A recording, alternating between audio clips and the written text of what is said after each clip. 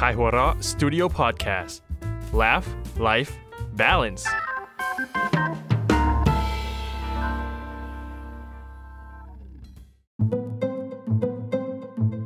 สั้นสตอรี่เรื่องสั้นดีๆจากขายหัวเราะเรื่องเล่าของฮันนี่โดยภัยรัตน์ยิ้มวิไลครอบครัวผมมีกันกี่ตัวก็จำไม่ได้แล้วเด็กชายเรียกผมว่าฮันนี่น้องแมวที่เกิดใหม่แล้วมีสีเหลืองส้มแปะทับอยู่บนลำตัวสีขาวแบบเดียวกับผมเด็กชายก็เรียกเป็นฮันนี่2ฮันนี่3ไปซะหมดส่วนหญิงแก่ที่ให้อาหารผมกับน้องๆไม่ใส่ใจอะไรพวกผมมากนักของกินมีให้เป็นเวลาแต่แมวตั้งเยอะแยะก็ใช่ว่าจะอิ่มท้องเต็มที่บางครั้งผมยืนมองน้องๆกินส่วนของพวกเขากันก่อนแล้วค่อยจัดการส่วนที่เหลือนั่นเป็นเหตุหนึ่งที่ผมออกจากบ้านเกิดตระเวนไปตามจุดต่างๆเพื่อหาอะไรก็ตามที่กินได้บ้านรั้วสีส้มครีมหลังนั้นดึงดูดใจของผมเหลือเกินแมวอย่างผมกับพวกพ้องมักจะมีความรู้สึกไวต่อคนที่ไม่ปฏิเสธเราเมื่อผู้หญิงตัวเล็กคนนั้นปรากฏกายผมรู้ทันทีว่าจะได้กินปลาแสนอร่อยเธอมักเอามันมาให้ผมกับน้องๆในตอนเย็นแล้วผมก็ต้องแบ่งกินกับตัวอื่นเหมือนทุกที่แต่โชคดีที่บ้านหลังนี้อยู่ระหว่าง2 ซอยทำให้ผมลัดเลาะเดินบนหลังคาไปลงอีกด้านหนึ่งเพื่อกินปลาทอดนั่นได้เพียงตัวเดียวส่วนแมวรุ่นน้องตัวอื่นไม่เคยสำรวจเส้นทางใหม่เลยพวกมันกลับเข้าบ้านทุกค่ำคืนในขณะที่ผมเริ่มผ่อนคลายและมีความสุขกับลมเย็นที่พัดโชยยามค่ำปัญหาเดียวก็คือแมวดำร่างกำยำจากต้นซอยที่เดินสำรวจอาณาเขตของมันไกลมาถึงตรงนี้สายตาที่เครียดเข้มสีเหลืองของมันยิ่งขับให้แมวดำตัวนี้น่าเกรงขามหนำซ้ำแมวดำยังเลือกใช้การบุกโจมตีฉับพลันโดยไม่ร้องขู่ข่มขวัญแมวตัวอื่นการตะลุมบอลครั้งล่าสุดฝากรอยแผลไว้บนต้นคอของผมจนถึงตอนนี้ก็ยังไม่หายดีผมจึงต้องระแวดระวังเป็นพิเศษในช่วงเวลาที่แมวกร่างนี้ออกลาดตระเวนตั้งใจไว้ว่าครั้งหน้าจะเอาคืนให้ได้บางวันที่ยังไม่รู้สึกถึงความหิวสักเท่าไหร่แม้จะมาถึงบ้านรั้วครีมส้มแล้วแต่ผมจะยังไม่เรียกไปอย่างคนข้างในแต่จะเดินสำรวจเล่นไปตามเส้นทางเดิมใช้จมูกค้นหากลิ่นแมวแปลกถิ่นไปตามทางตรงไหนที่กลิ่นฉี่เริ่มจะจางไปก็จะทำเครื่องหมายเดิมไว้ให้แมวอื่นรับรู้อาณาเขตของผมกลิ่นแมวดำที่หยามทับจุดเดียวกันสร้างความรำคาญใจให้ไม่น้อย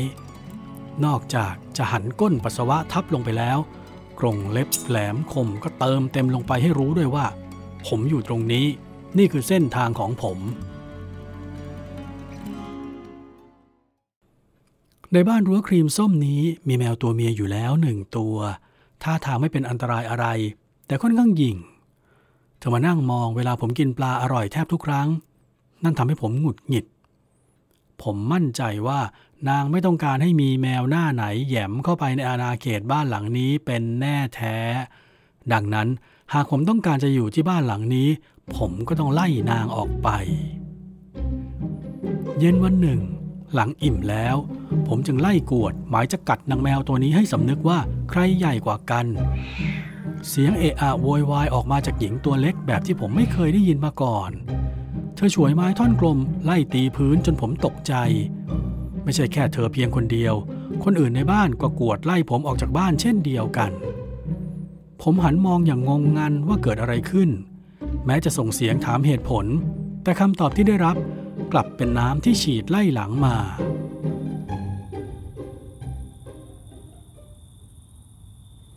คืนนั้นผมนอนใต้หลังคาอย่างสับสนและฝันถึงที่นอนนุ่มอันอบอุ่นก่อนจะโดนนางแมวตัวนั้นฉกชิงไปวันต่อมาผมยังไปรอกินปลาที่บ้านรั้วครีมส้มสิ่งที่ต่างไปจากที่เคยเป็นมาก็คือหลังจากกินเสร็จคนในบ้านจะไล่ผมให้ออกไปนอกบริเวณไม่ว่าจะโดยการโวกเวกเคาะไม้หรือฉีดน้ำ ผมไม่มีโอกาสแอบงีบหลับบนฝาตุ่มในบ้านหลังนี้อีกแล้วทั้งหมดนี้คงมีนางแมวนั่นเป็นตัวการพอนางออกมานอนพึ่งแดดรับลมบนลานปูนจนลืมตัวผมก็เข้าเล่นงานกัดนางสักทีหนึ่งตั้งใจไว้ว่านางจะได้กลัวแล้วหนีออกไปจากบ้านเสียให้ผมเข้าครอบครองแทนแต่ผลที่ได้รับคือการหวดตีของผู้ชายในบ้านครั้งนี้ผมโดนตีเข้าที่สะโพกจริงๆไม่ใช่แค่การฟาดไม้ลงกับพื้นให้มีเสียงดังจนผมตกใจค่ำคืนที่ตื่นเต้นมาถึงพร้อมกับการประจันหน้ากับเจ้าดำกลางผมประเมินขนาดตัวเทียบกันแล้วมันใหญ่กว่าแต่ถ้ายังขืนปล่อยให้มันมาเพ่นพ่านตามอำเภอใจอยู่อย่างนี้ผมคงนอนหลับไม่สนิทในทุกห่วงเวลาดวงตากร้าวดุดันของเจ้าดำทำให้ขาผมสั่นคลอนผมปลุกเร้าตัวเองด้วยการโกงตัวพองขนขยายร่างขึ้นไปหันข้างเอียงคอสบตามันคำรามลั่นก้องสะท้อนไปทั่วสมรภูมิแผ่นกระเบื้องเจ้าดำไม่สะทกสะท้านแล้วตอบกลับด้วยขนที่ลุกตั้งพร้อมส่งกลิ่นก้าวร้าวออกมาผสมกับเสียงขู่แหลมสูงบาดใจผมกับมันสู้กันด้วยเสียงได้ไม่นานนักมันก็จู่โจมโถมเข้าใส่ผมตอบโต้ด้วยกรงเล็บและข่มเขี้ยวรับรู้ได้ถึงกระจุกขนที่ติดปากกับน้ำเหนียวหนืดกระเซ็นออกมาตะลุมบอลปล้ำกันอยู่บนหลังคาจนต่างฝ่ายต่างเสียหลักร่วงหล่นลงไปที่พื้นเจ้าดำวิ่งไปตั้งหลักผมกวดตามแล้วเราก็จ้องขู่กันอีกเป็นยกที่2เจ้าดำฝังเขี้ยวที่ซอกคอแถมให้ด้วยอุ้งมือตบฉาดเข้าที่แก้มผมแสบแปลบขึ้นมาในทันทีรู้ตัวว่าโดนข่วนเข้าให้โชคดีที่ไม่โดนดวงตาแน่นอนผมตอบกลับสุดฤทธิ์ด้วยอาวุธประจำตัวชนิดเดียวกันถึงตอนนี้ขนาดร่างกายก็ไม่ได้เปรียบเสียเปรียบกันแล้วมีแต่ใจที่มุทะลุดุดันตั้งใจจะประกาศว่าที่นี่คือถิ่นของผมเท่านั้นยังไม่ทันได้รู้แพ้ชนะเจ้าดำก็ผละออกแล้วโดดขึ้นกำแพงวิ่งกลับไปส่วนหนึ่งอาจเป็นเพราะมันหวั่นใจกับคนที่ปรากฏกายขึ้นมาระหว่างเปิดศึกผมพยายามวิ่งตามไประยะหนึ่งก็หยุดหอบหายใจชำเลืองมองชายจากบ้านรั้วครีมส้มเดินกลับไปอย่างเงียบๆผมอุ่นใจอย่างน่าประหลาดอย่างน้อยคนที่นั่นก็ยังคงใส่ใจหลังจากวันนั้นผมได้กลับมากินปลาจากบ้านหลังนั้นอีกครั้งกินวันละ2 หนแต่ทุกครั้งที่กินเสร็จผู้ชายในบ้านจะไล่ผมด้วยอุปกรณ์คล้ายงูพ่นน้ำเป็นสายยาวเข้าใส่ผมร้องประท้วงแล้วโดดหนีขึ้นฝาตุ่มทะยานขึ้นขอบรั้วแล้วโดดลงนอกบ้านแล้วความสัมพันธ์ของผมกับบ้านหลังนี้ดำเนินไปเช่นเดิมทุกวันผมยังหาทางกัดไล่นางแมวหยิ่งนั่นทุกคราวที่นางไม่ระวังตัวบางคืนผมก็ดอดเข้าไปนอนในรั้วบ้านใจอยากเข้าไปดูข้างในไปดูไถหนุนตักคนในนั้นซะเหลือเกินแต่ก็ไม่อาจทำได้ถึงกระนั้น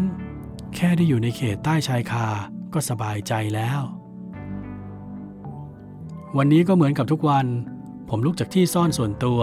ก้มตัวเหยียดขาหน้าให้หายเมื่อยขบแม้จะยังงัวเงียแต่ก็ออกเดินเพราะท้องเริ่มหิวครั้นพอมาถึงรั้วสีครีมส้มก็ย่อตัวออกแรงโดดครั้งเดียวขึ้นไปบนกำแพงเดินไต่ไปเล็กน้อยทุกครั้งที่มาบ้านนี้ผมจะร้องเรียกคนในบ้านและต้องรออยู่หน้าประตูปลา1 ชามเล็กกลิ่นยวนใจจะถูกยกมาวางตรงหน้าให้ผมได้เติมเต็มช่องท้องที่เรียกหาบางวันมันก็อุ่นมากจนเกือบร้อนแต่ผมก็กินได้ครั้นพออิ่มผมหันไปผู้หญิงนั่งอยู่บนลานปูนนางแมวหยิ่งนอนพลิกตัวไปมากัดหญ้าเล่นอย่างสำราญใจสิ่งเดียวที่ไม่ปกติคือผมได้กลิ่นชีวิตอื่นอยู่ด้วยกลิ่นสาบแปลกที่ผมเคยสัมผัสจากกองไม้เก่าผมรู้สึกถึงอันตรายมันอยู่ห่างจากคนผู้หญิงไม่กี่ก้าวสมองสั่งการเกือบจะทันทีให้ผมเหาะจากรั้วกำแพงลงข้างเธอแล้วดีดตัวโดดอีกครั้ง การปรากฏกายแบบไม่รู้ตัวของผมทำให้นางแมวนั่นทะลึ่งพรวดมองเช่นเดียวกับคนผู้หญิงที่ร้องตกใจเธอคงเข้าใจว่าผมจ้องเล่นงานแมวประจำบ้านจึงตวาดแล้ววิ่งมาขวางแต่เป้าหมายผมคือสัตว์ไร้ขาตัวยาวเรียวสีดำน่ากลัวนั่นต่างหากทันทีที่ผมตบเข้าให้ที่หัวของมันสัตว์ไร้ขาก็ผงกร่างขึ้นสูงเสียงพ่นลมดังขึ้นพร้อมกันผมจับจังหวะจ้องมองมันแล้วพุ่งเข้าใส่ทั้งตะปบและขบกัดตามวิธีสู้ของเผ่าพันธุ์แมวเจ้าอสรพิษนั้นก็สายหัวขยับตัวไปมาแล้วฉกสวนไม่ยอมเช่นกันในระหว่างที่หญิงสาวอุ้มนางแมวหลบหนีเข้าในบ้าน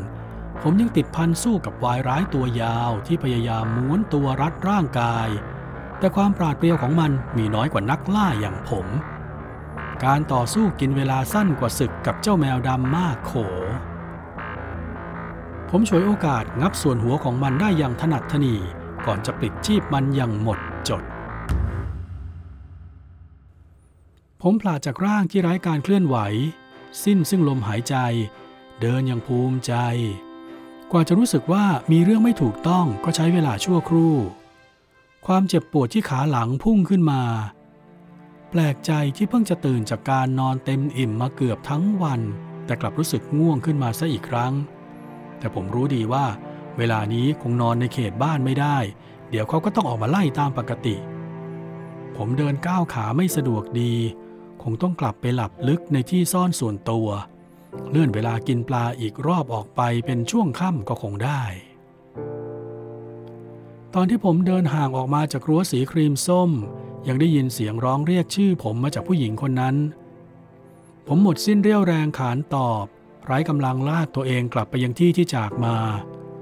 เสียงเรียกนั่นช่างเพราะกว่าทุกวันเดาว่าเธอคงยังไม่เห็นซากมนุษย์ยูสีดำที่เพิ่งปล้ำกับผมเพราะเมื่อครู่น้ำเสียงเธออย่างราบเรียบปกติแต่ไม่เป็นไรอย่างน้อยสิ่งที่ผมทำคงพอทดแทนบุญคุณข้าวทุกจานปลาทุกตัวที่เธอเคยให้ได้บ้างขอเพียงสมาชิกในบ้านปลอดภัยก็พอรวมทั้งนางแมวหยิ่งตัวนั้นด้วยแต่ตอนนี้ผมง่วงนอนเหลือเกิน